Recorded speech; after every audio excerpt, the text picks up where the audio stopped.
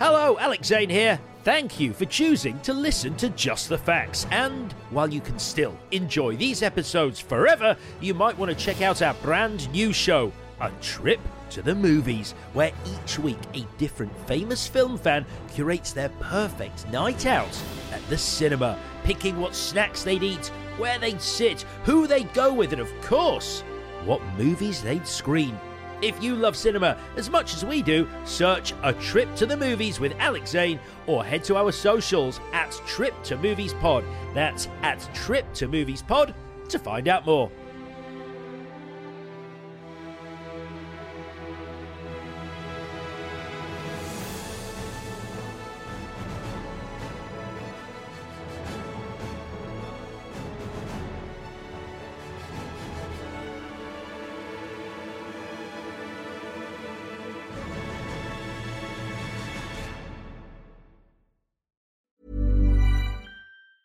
Mom deserves the best, and there's no better place to shop for Mother's Day than Whole Foods Market. They're your destination for unbeatable savings, from premium gifts to show-stopping flowers and irresistible desserts. Start by saving 33% with Prime on all body care and candles. Then get a 15-stem bunch of tulips for just $9.99 each with Prime. Round out Mom's menu with festive rosé, irresistible berry chantilly cake, and more special treats. Come celebrate Mother's Day at Whole Foods Market. When you're ready to pop the question, the last thing you want to do is second-guess the ring. At BlueNile.com, you can design a one-of-a-kind ring with the ease and convenience of shopping online. Choose your diamond and setting. When you find the one, you'll get it delivered right to your door. Go to BlueNile.com and use promo code LISTEN to get $50 off your purchase of $500 or more. That's code LISTEN at BlueNile.com for $50 off your purchase.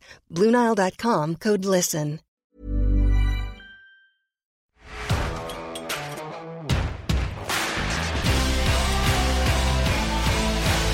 Hello, I'm Alex Zane and welcome to Just the Facts, a conversation about the career and achievements of a different actor or filmmaker every week, and welcome to episode 26. This week, I am joined by a man many of you will be familiar with the work of on British TV, where he has worked for the BBC for many years, hosting everything from Top of the Pops to acting in Doctor Who, to his recent series of documentaries examining everything from teen gangs to extreme countries to the race riots in the USA. But he has now fulfilled a long-standing desire and made the leap from in front of to behind the camera with his feature film debut as writer and director of the excellent new comedy drama Pirates, which hit cinemas in the UK this Friday. We are welcoming Reggie Yates to Just the Facts. We're going to be talking about his inspiration for the film, his writing process, and the casting of his three fantastic leads. We chat about his long-standing love of movies, how he prepared for his directorial debut, and the advice he was given by some other great directors that they passed on to him, including Oscar winner Danny Boyle. It's great that Reggie's film is coming out in cinemas, not just because it's great to have cinemas back and films being specifically released for the big screen, but because it's a great movie to see in a crowd with your mates. It is so confidently directed, it looks wonderful, and the three leads have such an authentic friendship and fantastic chemistry. I really enjoyed it.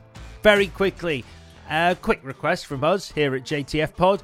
If you do like the show, please subscribe on Apple, Spotify, or wherever you get your pods. And if you've got time, leave us a quick rating and review. Also, do give us a little follow on Instagram and Twitter. If you want to get in touch with us, that's the place to do it. And finally, if you'd like to watch this interview as opposed to just listen to it, the full video interview will be available on our JTF Pod YouTube channel this Friday. Subscribe there and get notified whenever we've got a new interview up on YouTube. Right then, let's crack on with this. It is time. Please welcome to Just the Facts, the brilliant Mr. Reggie Yates. Where are you, by the way? It looks like some kind of studio or a dance center, or I'm not sure. Yeah, this is my tap studio that I go to on a Friday afternoon. I no, this is my house. Is it really? Yeah, I'm in my kitchen at the minute. Yeah. Wow. We both have quite unique. I'm in my kitchen. This is I know it doesn't look like it, but this is my kitchen. And is that really your kitchen? It is my kitchen. Yes.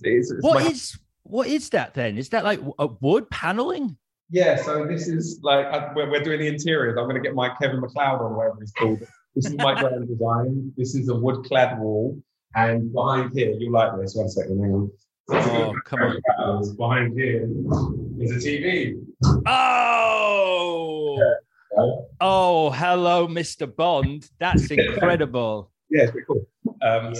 This is my kitchen. I'm literally sat at my dining table, and that's there because I like to watch the football when I'm cooking over there. So, yeah. Lovely business. I love a man who takes pride in both his kitchen and his TV setup. So that is, if there wasn't already a great reason to watch the video version of this interview, I think that's a lovely little appetizer right there. Yeah. So tell me this, Mr. Reggie Yates, how does it feel to be doing interviews for your feature film debut as writer and director? It is very flipping surreal. I've spent so many years asking questions, and now being asked them is the weirdest thing in the world. And as you know, we've sort of been in the same sort of universe for quite some time. And in the MTV days, I was very much in the same building as you for quite some time. And you've pivoted quite seamlessly into Filmland, and it's amazing watching you do what you do and watching your ascent. And it's just really beautiful that you can actually pivot into doing the thing that you're really passionate about. And that's essentially what it's been for me. It's been a pivot from something that I enjoy and kind of like and that's fun into what I've always really, truly loved. So to know that my film is going to be out this time next week makes me feel a bit sick to my stomach, but also it's like the coolest thing in the world, like going to the cinema to watch something you genuinely want to see and seeing your trailer come up. It's awesome. It's awesome. Well, first of all, thank you for those kind words about myself. I did pivot, and I enjoyed the pivot, and I'm sure you have too. Because although this on paper might look like an immediate thing that you've done, like Reggie Yates has written and directed a feature film, you have been working towards this for some time. I think it's like, is it like 3 or 4 short films that you've made over the last 7 or 8 years, which I imagine were preparation for this eventuality? Essentially, yeah. I made 4 short films, and with each film sort of grew in scale and also grew in ambition, and experience sort of got me to the place that by the time I'd made my 4th, I said, I'm not going to write any more shorts. I'm going to actively go out and try and make a feature film and actively try and get the money to get it done.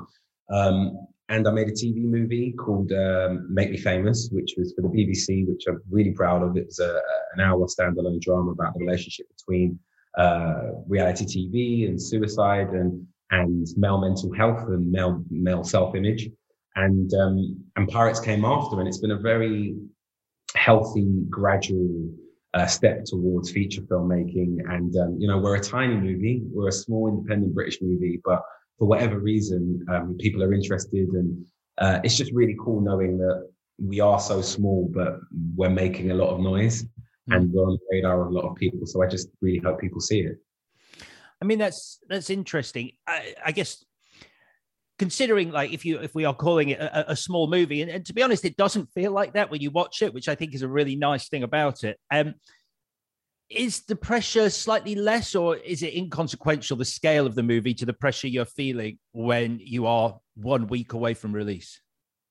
Well, it's really interesting, this idea of pressure, because a few people have asked me literally today, it's a week away, how are you feeling? Because I'm a film nerd and Friday is movie night. I go to the movie every week, and I go to movies every week. And literally, because I knew I was busy today, I went and saw Ghostbusters yesterday afternoon because I love the experience of being in the cinema, and I like to go and catch whatever's new. So having been in the business for so long, you sort of grow a bit of a thick skin, and you grow a way of dealing with the opinions of others, shall we say. So pressure for me in a lot of ways doesn't really come into it. More than anything, I'm just really excited about the fact that it's finally out there, and that these amazing 3 young leads are going to finally be seen. And hopefully this is the beginning of a really beautiful career for them. And I'm just sort of staying away from reviews as I've always done, and focusing on the piece and what I can learn from it, and talking to the people that I really trust in terms of their opinion, and hopefully learning from those conversations. Well, we'll certainly talk about those leads in a moment, because we have to talk about how you managed to cast such fantastic actors in those three lead roles. But we're jumping the gun. And it is interesting that you sort of mentioned not feeling the pressure. And you, as you said, you've pivoted in your career.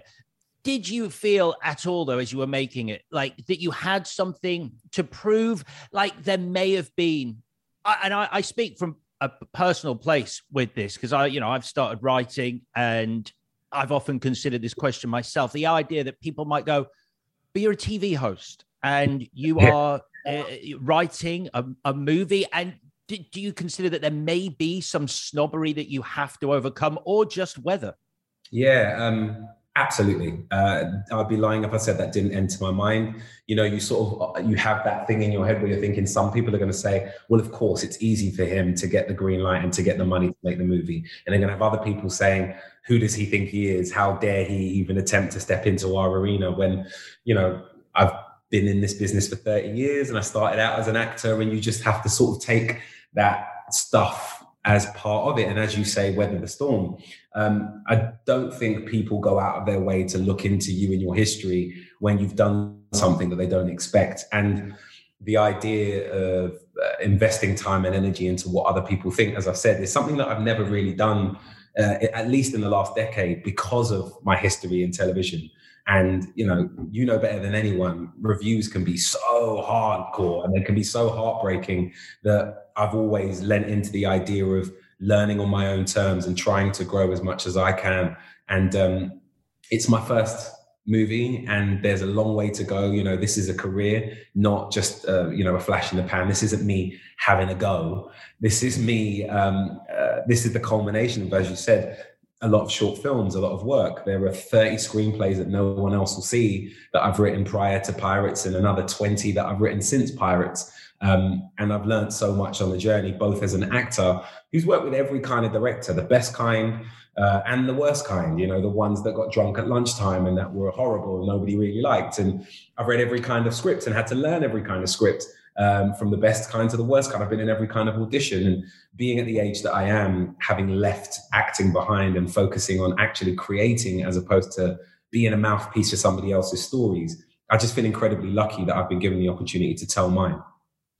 And I guess the other thing is, obviously, being in the industry as long as you have, in any form, you develop a thick skin to stuff like that. Like at the start, I certainly remember, it blew a hole in me when I was like, someone wrote but like in this day and age, a nothing negative review of something, and I couldn't deal with it. And then over time, you realize it's half of the course, really. Yeah, absolutely. And do you know what? That doesn't really come into my mind when it gets to this point of releasing something out into the world. We had a premiere on Monday just gone, and it was just a really beautiful sort of a moment of release for everyone, because we didn't get a wrap party because of COVID, and the cast finally were able to share with their family and friends the film that they're so proud of, and I was able to do the same.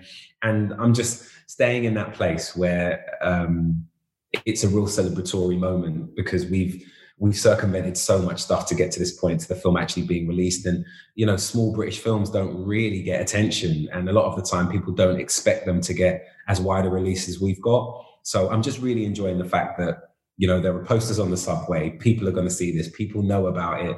And that in this climate, in this industry, in this country is a huge win. So I'm really drinking in all the wins and focusing on it. And you should, and you absolutely should. It's a tremendously, tremendously enjoyable film. I loved it. I'm just going to very briefly sum up the plot so that you don't have to, but I mean, you could do it. I hope I'm not stealing your thunder, but I'll just do it really quickly. Someone else do it. I'm excited to hear someone else do it for once. All right, I hope I do it justice. So it's about three friends who have got back together for New Year's Eve on the eve of the millennium. They're desperate to have the best night ever while working through some issues in their friendship. Nice. Good? Yeah, good. That's good. The only thing that's missing in that is that, it's set to the backdrop of UK garage music, which is a really special and unique thing to that time in this city. And because of that, we've got a banging soundtrack, and we've got a subculture that's never really been put on the big screen. So it just feels that little bit more special outside of it being your traditional coming of age movie. Well, let's talk about that, because I'm not going to sit here and pretend to you that I know the first thing about late 90s garage or the garage scene. I was jumping around London indie clubs like Metro on Oxford Street and LA 2 around that time to the dying embers of the Britpop scene. So I can appreciate like the garage was a thing because I was aware of it in the background. But you not only have like some, what I'm told are like amazing garage tracks. I'm starting to sound like a dad. I'm worried that I'm starting to sound a bit like Richard Maley right now. So the garage scene, like I'm not going to pretend I know, but basically you got some great tunes in there and you've got some garage stars in there, don't you? Yeah, we got some legends in there. We have Dad. Oh my God, we got some real UK garage legends in there, and it's great. I mean, in terms of the music. We didn't get as much music as we would have liked because our budget was so tiny, but we were able to cram in as many seminal records as possible. And because of that, you know, the needle drops they're really satisfying if you know the tunes.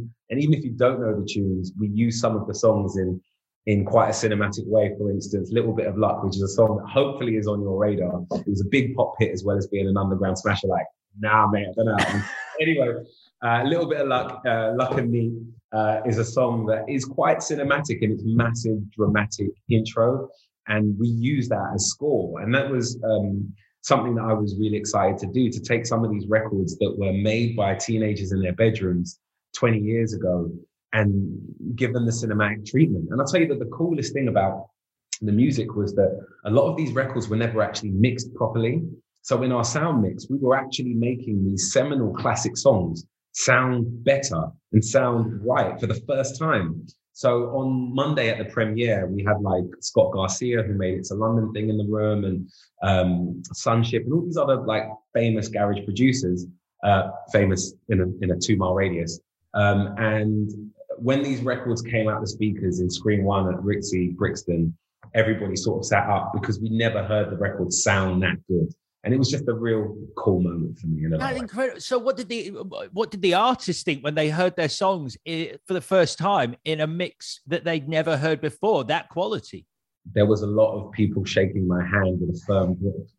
I'll tell you the funniest thing was there were a few producers that sort of stopped me and were like, look, I know that we agreed to license the record for the film, but you played it for like 3 minutes. We thought it'd be like 10 seconds. This is incredible. You almost played the whole song. And it was just really cool because, you know, these guys have never been honored. Their music has never been put on the pedestal I feel it deserves. And growing up in a city like London, you just get so used to seeing art exhibitions, photography openings, documentaries and films about punk, ska, mods and rockers. And it's never been done for UK garage. So I'm just really chuffed that I've given these guys who defined my formative years they're just due.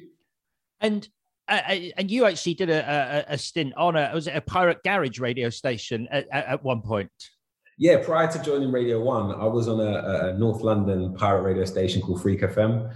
So I was 15 years old, avoiding DTI and buying records and going up this tower block and playing music to North London. Yeah. I mean, I don't know what the legal. I mean, I'm pretty sure pirate radio is illegal. Did you ever? Was there any fear? Did that sort of energize you, like the actual idea that you might get caught? Did anyone ever get caught doing pirate radio?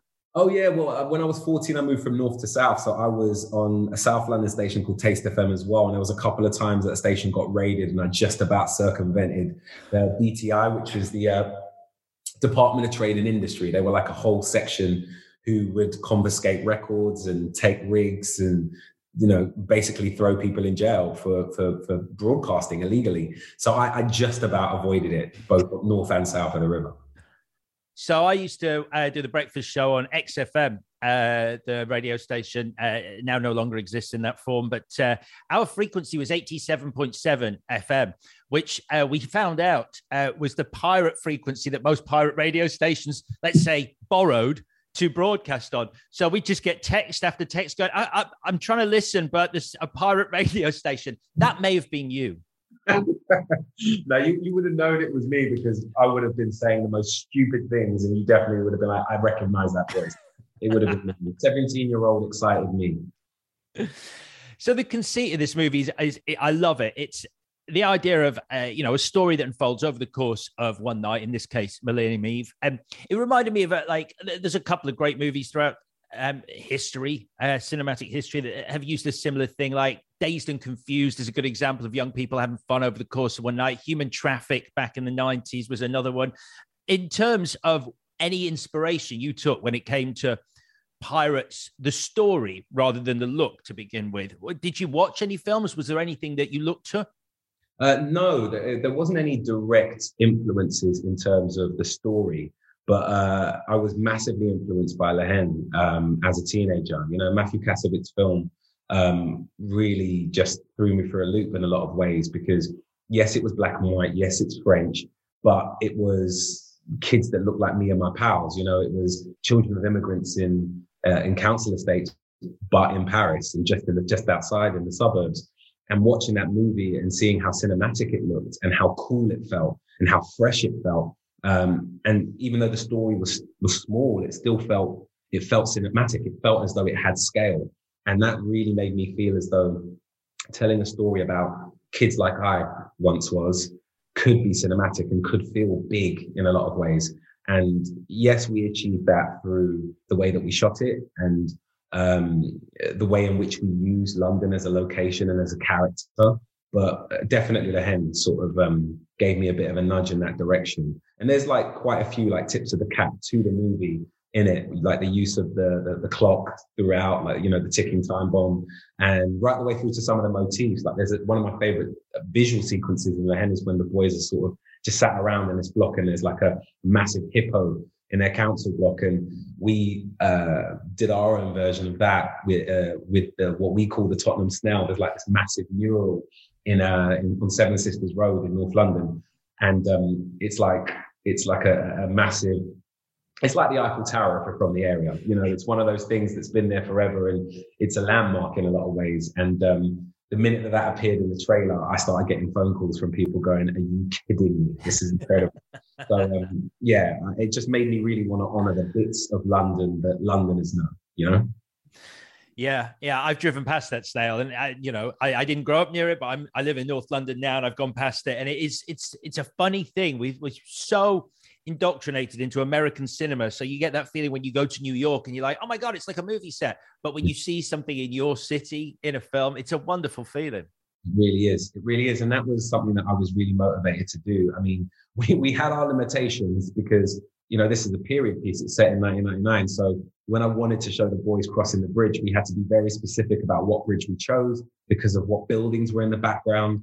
And, we're hardly Marvel Studios, so we can't just paint buildings out. So we had to be quite cute with what bridge we chose and what angles we picked when we were shooting. You mentioned your three leads already, Elliot Adusa, Jordan Peters, and Reda Elazua. They play Capo, Two-Ton, and Kidda. Correct, yeah. Tell me about casting them and that casting process, because their friendship on screen is so funny and so convincing and authentic. It's a real treat to watch the three of them together. Awesome. How did you find them? Mate, just a little sidebar. I've been watching you do film stuff for so many years now, and to hear you say that about my boys means a hell of a lot to me. So I'm sure that they'll be excited. That's a really awesome compliment because they absolutely nailed it in terms of their chemistry.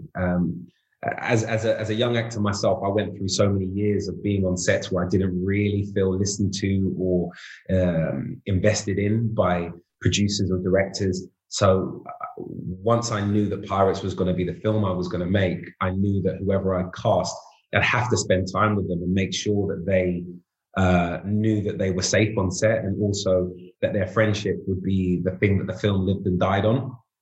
And I just got incredibly lucky because two of the boys went to the Brit School together, and one of the boys worked with one of that two on a film maybe 6 months before Pirates.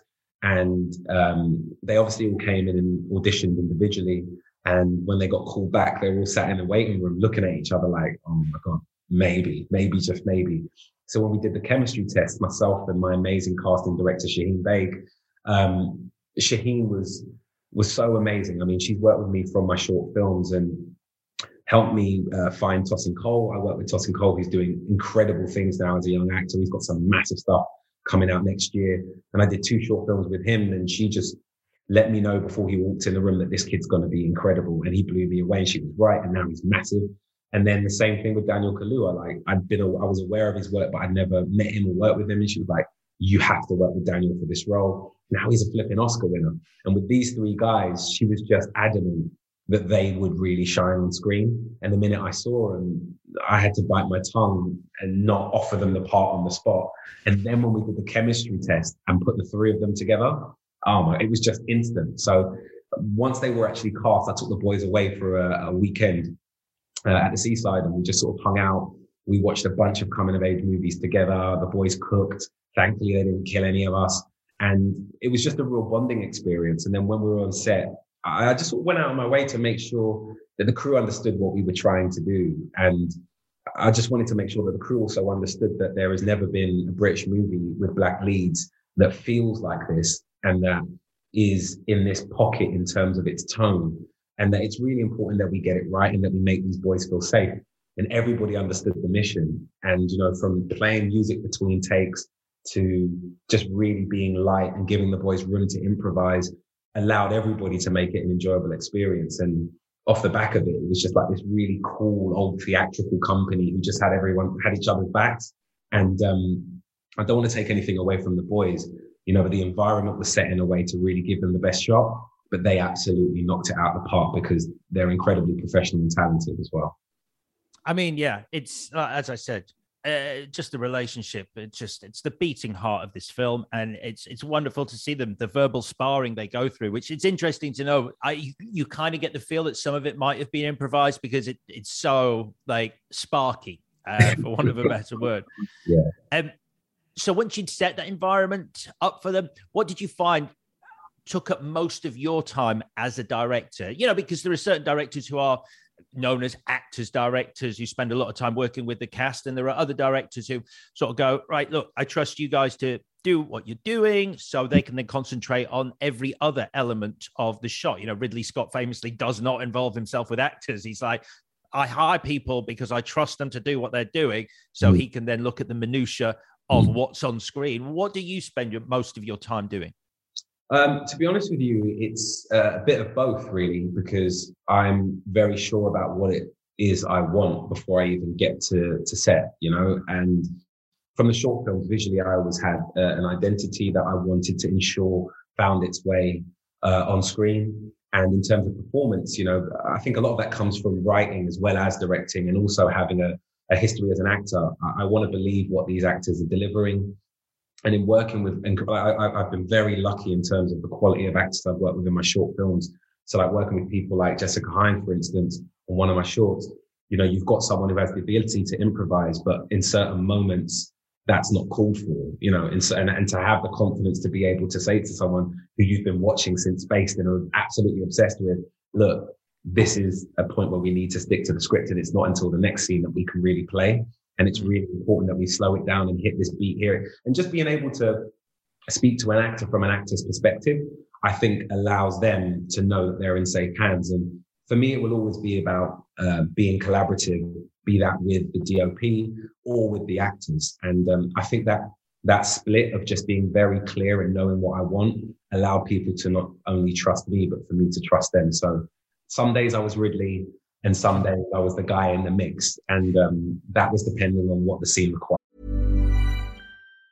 Mom deserves the best, and there's no better place to shop for Mother's Day than Whole Foods Market. They're your destination for unbeatable savings, from premium gifts to show-stopping flowers and irresistible desserts. Start by saving 33% with Prime on all body care and candles. Then get a 15-stem bunch of tulips for just $9.99 each with Prime. Round out Mom's menu with festive rosé, irresistible berry chantilly cake, and more special treats. Come celebrate Mother's Day at Whole Foods Market. Hey, I'm Ryan Reynolds. At Mint Mobile, we like to do the opposite of what Big Wireless does. They charge you a lot, we charge you a little.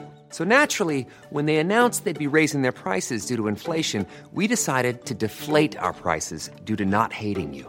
That's right. We're cutting the price of Mint Unlimited from $30 a month to just $15 a month. Give it a try at mintmobile.com/switch. $45 up front for 3 months plus taxes and fees. Promo rate for new customers for limited time. Unlimited more than 40 gigabytes per month slows. Full terms at mintmobile.com. Mother's Day is around the corner. Find the perfect gift for the mom in your life with a stunning piece of jewelry from Blue Nile. From timeless pearls to dazzling gemstones, Blue Nile has something she'll adore. Need it fast? Most items can ship overnight. Plus, enjoy guaranteed free shipping and returns. Don't miss our special Mother's Day deals. Save big on the season's most beautiful trends. For a limited time, get up to 50% off by going to BlueNile.com. That's BlueNile.com. Really. Let's talk about actually writing this. So I believe you were in Los Angeles when you had the initial idea for Pirates. No, I wrote the first draft when I was in LA, actually, but I'd had the idea not that long before. So I was commissioned to write it, but then I had to go away to shoot a documentary that I'd already been greenlit on. And funnily enough, the documentary that I went away to make in Los Angeles was Hollywood's Black Renaissance, which was a BBC 2-hour special on the Black men and women that are redefining culture through film and television.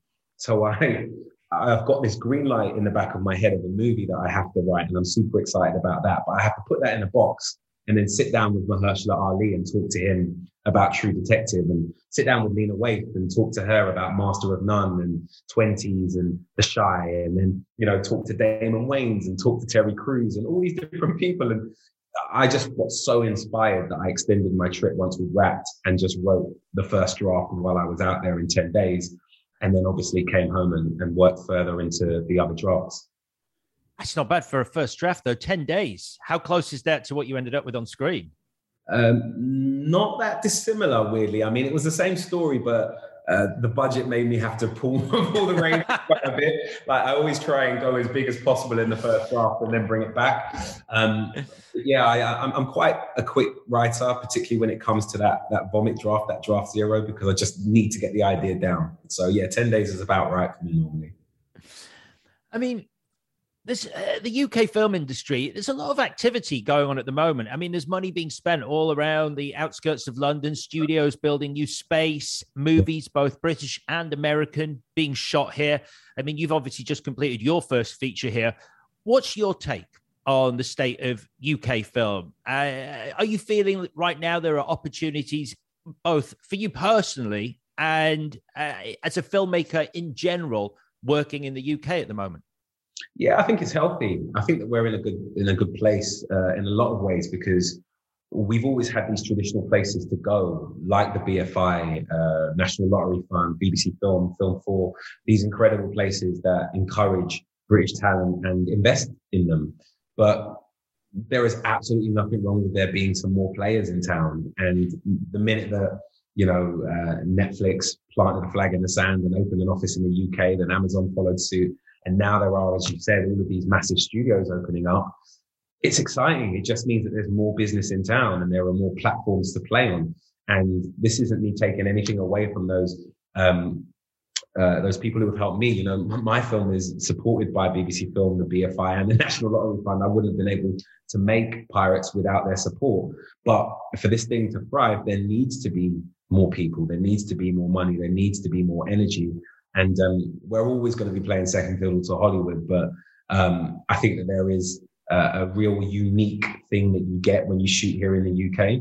And we've always had talent in terms of crew. It just finally is starting to feel as though there are enough places to go for people behind the camera, for the writers and for the directors. And by go, I mean places to go with their ideas, to find the money to make things, And in terms of the kind of films that are being made, what's your take on that? Do you like the kind of films that we're seeing being made at the moment? Is there a film that you've maybe seen recently that you're like, actually, that is pretty freaking good? I mean, yeah. At the moment, I'm sort of still trying to get my head around these BIFA nominations, which is really exciting. I've been nominated for screenwriter off of Pirates for the screenwriter off of Pirates at the BIFAs this year, the Independent Film Awards. But I'm looking at some of these other nominees and looking at some of the other talent, and it's just, it's amazing because to be longlisted, we were the most nominated longlist film, which was amazing. And when it came to the shortlist, we didn't have as many nominations, which is absolutely fine. But to get a nomination as a screenwriter for me is huge. This is my first outing as a feature film director, so I'm just sort of pinching myself because now more than ever, there is so many talented people doing incredible work. For instance, Debbie Tucker-Green's Here for I that ended up on iPlayer. You just kind of think, this has got 007, Lashana Lynch in it, and it's on iPlayer. This is a film that was an incredible play, and now it's an incredible film, and it's just on iPlayer because there is that much being produced, and Debbie just wants to get back to the theatre. It's just a great example of where we are in terms of the amount of people that are creating and creating at a high standard as well. Your film, however, is getting a cinema release. Was there ever any discussion about it going straight to streaming? Because as someone having watched it in cinema, it feels like the kind of movie that is designed for a communal experience. It is a party movie. It's a beautiful movie. It's a beautiful friendship that you've got on screen there, but it is a kind of movie that you want to see with friends, in my opinion. Yeah, no, that's cool. That's exactly the intention for it. Some of my favorite comedy coming of age movies are so much more fun when you're watching them with your friends, particularly if you are the age on screen. And I remember being a teenager watching some of those movies and just falling in love with them in a different way, or even being in my 20s and watching films like Superbad, where, the age of the stars wasn't that long ago for me. It just felt more visceral in a lot of ways. And to be able to see that in a packed cinema on a Friday night was just awesome, because you're just surrounded by people that have the same references and find the same things funny. And ideally, Pirates will do that. I mean, on Monday at the premiere, that was the biggest audience we watched the film with. And on Sunday, we're doing a BFI screening, and that'll be an even bigger audience. It's a sellout of 450 in Screen 1. And to have the film on a screen in front of that many people, it's just going to be awesome, because you just feel these laughs like move like waves, and it's just such an incredible experience. So it being on the big screen is a massive deal. It's so true. I mean, laughter, it's a cliche, but laughter is infectious. And, you can sit and watch the same movie on your sofa on your own, or just with a couple of people. Compare that to sitting in a room full of strangers. And that laughter, like you say, it's waves of it, and it catches hold of you and it takes you with it. It's an important thing. How does it feel, though, for you personally, having written those jokes? Because like they say, comedy is one of the hardest things to write, which I think personally is true. It really is. It's so funny because, the closest thing to a feature film that I've made prior to this was that TV film, which was only an hour. And I don't read reviews, but my friends will throw in my face whenever I get a good one, and I can't avoid it. Like, it would just be in the group chat, like, bro, have you seen this thing that they're saying? And there was a couple of reviews for Make Me Famous that were saying, this needs to be shown in schools. This is so important. This is so special. Congratulations. All of these incredible things. And with drama, I find that it's not easier to achieve that sort of thing. But with drama, either it's good or it's not. Whereas with humor, it's so subjective. You need to have the same references as the writer to get all the jokes. You need to have you need to be in the right mood. You need to be in the right room. There's so many variables. Comedy is so flipping hard. And I've been spoiled because the first thing that I put out was a drama, and I got so many pats on the back that I could be lulled into a false sense of security.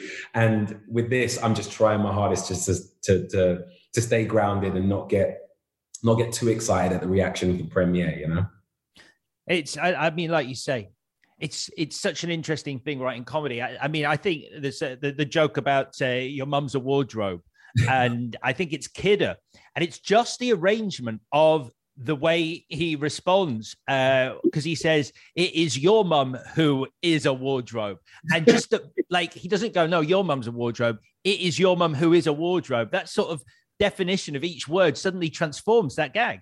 Yeah. But that's a great example of just how talented these boys are. We the rule of thumb was that we'd always shoot things as scripted, and then we'd do an improvisational pass if we had time where the boys could embellish. And 9 times out of 10, we made time to make sure we got that. And with those car scenes, brilliantly, Elliot, jammy bastard. Elliot, who plays Capo, our lead in this, he drives the car for the entire movie, and so much of the movie takes place in the car. And during the audition process, we asked him about having a driver's license. Like, yeah, of course I've got a driver's license. He had a provisional. He hadn't flipping even taken a proper lesson. And then he lands the role of the only driver in the crew, and he can't flip and drive. So we then have to redo our entire budget, put a low loader in, put an A-frame in, because I wasn't going to recast him. He was amazing, but he couldn't flip and drive. So that entire sequence, we are on a low loader that night, and we're driving around central London, Wood Green that night on a low loader. And it got to the point where things were just hysterical. So I was radioing in alternate lines, and then the boys were saying them and then flipping them and embellishing them. And that was what came from that. Like the your mum's Narnia, the biggest wardrobe of all, was all I said. And then they just made it what it is. And Redder's delivery, no, it is in fact your mum that is a wardrobe. Like he's hilarious. He's just, certain people are just supernaturally funny. He's one of them. I mean, look, that's fantastic that Elliot lied entirely. Let's not dress it up. He lied to you. But that's what you're told to do. I think it's the first school of audition. When someone asks you it's like Ghostbusters. If someone asks you if you can drive, you say yes. Just say yes. Just say yes. Exactly. And what did you, out of interest, this is me being a complete loser now, what did you think of Afterlife? What did you think of Ghostbusters? I'm a huge Ghostbusters fan, so I forgave it any flaws that it had in the second half, because it had earned so much goodwill in that first 40 minutes that it could have taken me anywhere. What did you think? I couldn't agree more. I actually cried. I'm not going to lie. I cried a little bit because that was the first movie that got repeat viewings from me. We had it on VHS and I watched it over and over and over, and that's Ghostbusters 1. Even though Bobby Brown's in Ghostbusters 2, it doesn't quite match Ghostbusters 1 for me. But I love that movie so much. And without giving too much away, what they do in that second half, there are moments about it that aren't perfect, but it's just so respectfully done that it made me quite emotional in a lot of ways. And, it's without pointing the finger at what happened in 2016, that just wasn't the case. And this just felt very different. And it felt like the movie that we love had been honored properly. So I'm glad that we're on the same page on that. Yeah, 100%. And like you, I did cry, big manly tears, but I was in the Sony screening room, and there was only about 3 or 4 other people in there. And it was when Ecto 1 Siren came on, it just like, ping! Yeah, that's what got me. That was the first one that got me. And I was like, oh my God, I was like, oh no, here come the waterworks. And then at that big moment at the end, it completely done me over, man. Yeah. Hey, well, this is a good point to ask, because obviously, I mean, this is a film that you've written and directed, but it is also a great calling card for you as a director alone. Visually, it's so confidently directed. It looks fantastic. What's the plan from here? Are you going to continue authoring the stories that you want to tell? Or, if the right idea came along, would you consider just directing something? Yeah, first of all, thank you very much. Coming from you, I really, really appreciate that. I have, to be really transparent, I have had some offers of stuff to do, but they've not been quite right. But truthfully, I love the idea of seeing the creative process out from kernel of idea to execution and delivery. And truth be told, I've still got so much to learn. This is just the beginning for me in a lot of ways. And I really love the process. So writing makes me incredibly happy. And I've already written my next film. And I'm really excited about who we're collaborating with and where it potentially could go and who we potentially could cast. So yeah, I mean, don't get me wrong, this Pirates is my focus and it's incredibly important to me, but it is really nice to be able to have something to say to people, look, I did this and I can do so much more. And yeah, I think my priority is to author the films that I make for now, because I just want to learn. I want to keep learning and making mistakes and getting better.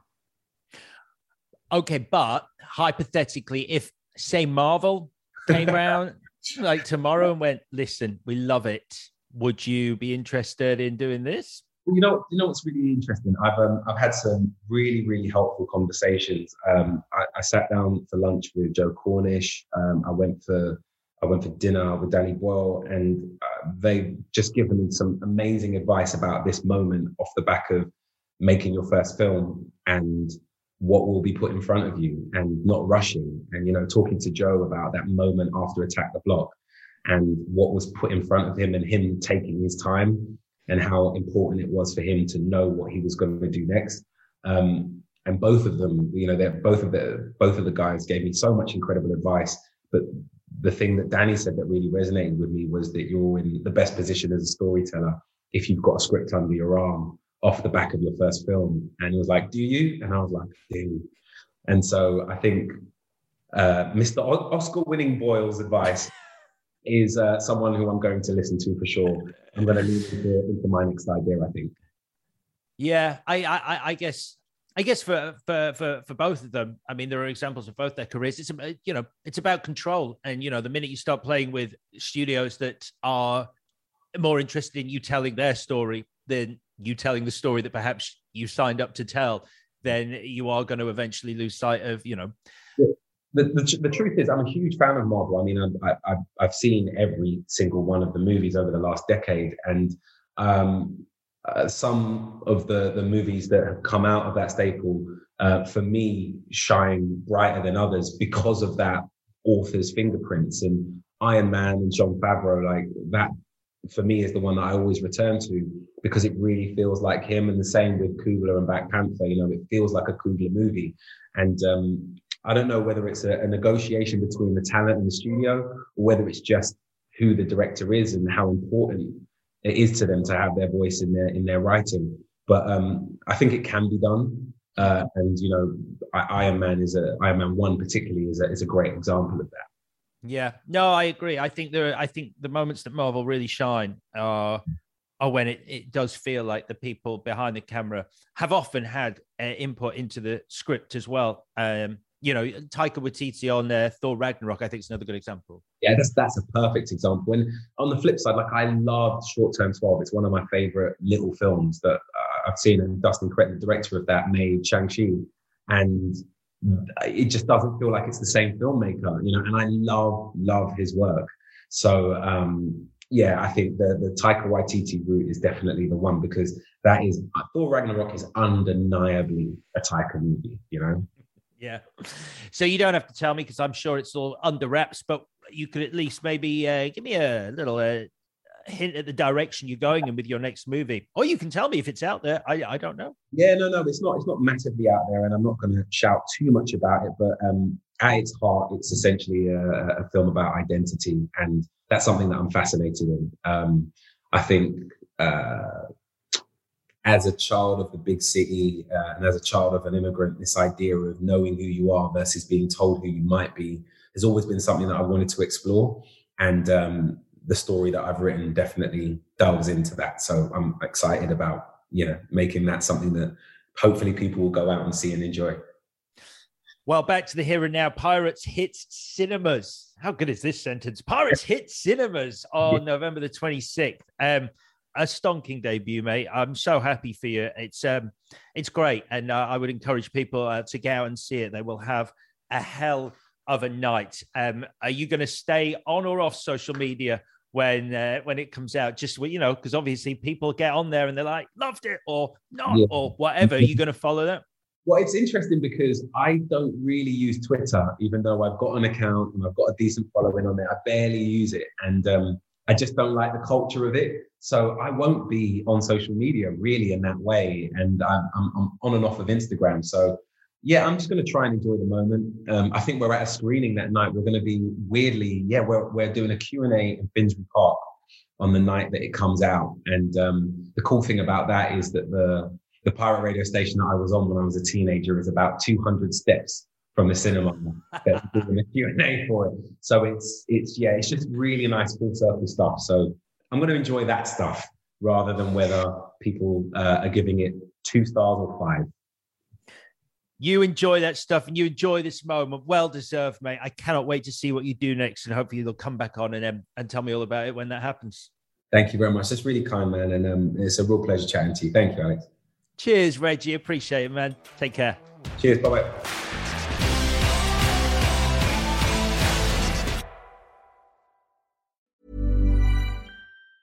Mom deserves the best, and there's no better place to shop for Mother's Day than Whole Foods Market. They're your destination for unbeatable savings, from premium gifts to show-stopping flowers and irresistible desserts. Start by saving 33% with Prime on all body care and candles. Then get a 15-stem bunch of tulips for just $9.99 each with Prime. Round out Mom's menu with festive rosé, irresistible berry chantilly cake, and more special treats. Come celebrate Mother's Day at Whole Foods Market.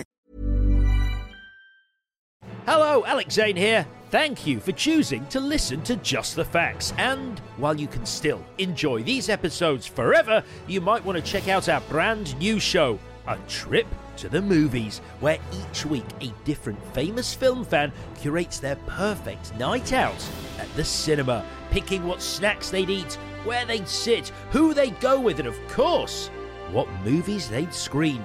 If you love cinema as much as we do, search A Trip to the Movies with Alex Zane or head to our socials at Trip to Movies Pod. That's at Trip to Movies Pod to find out more.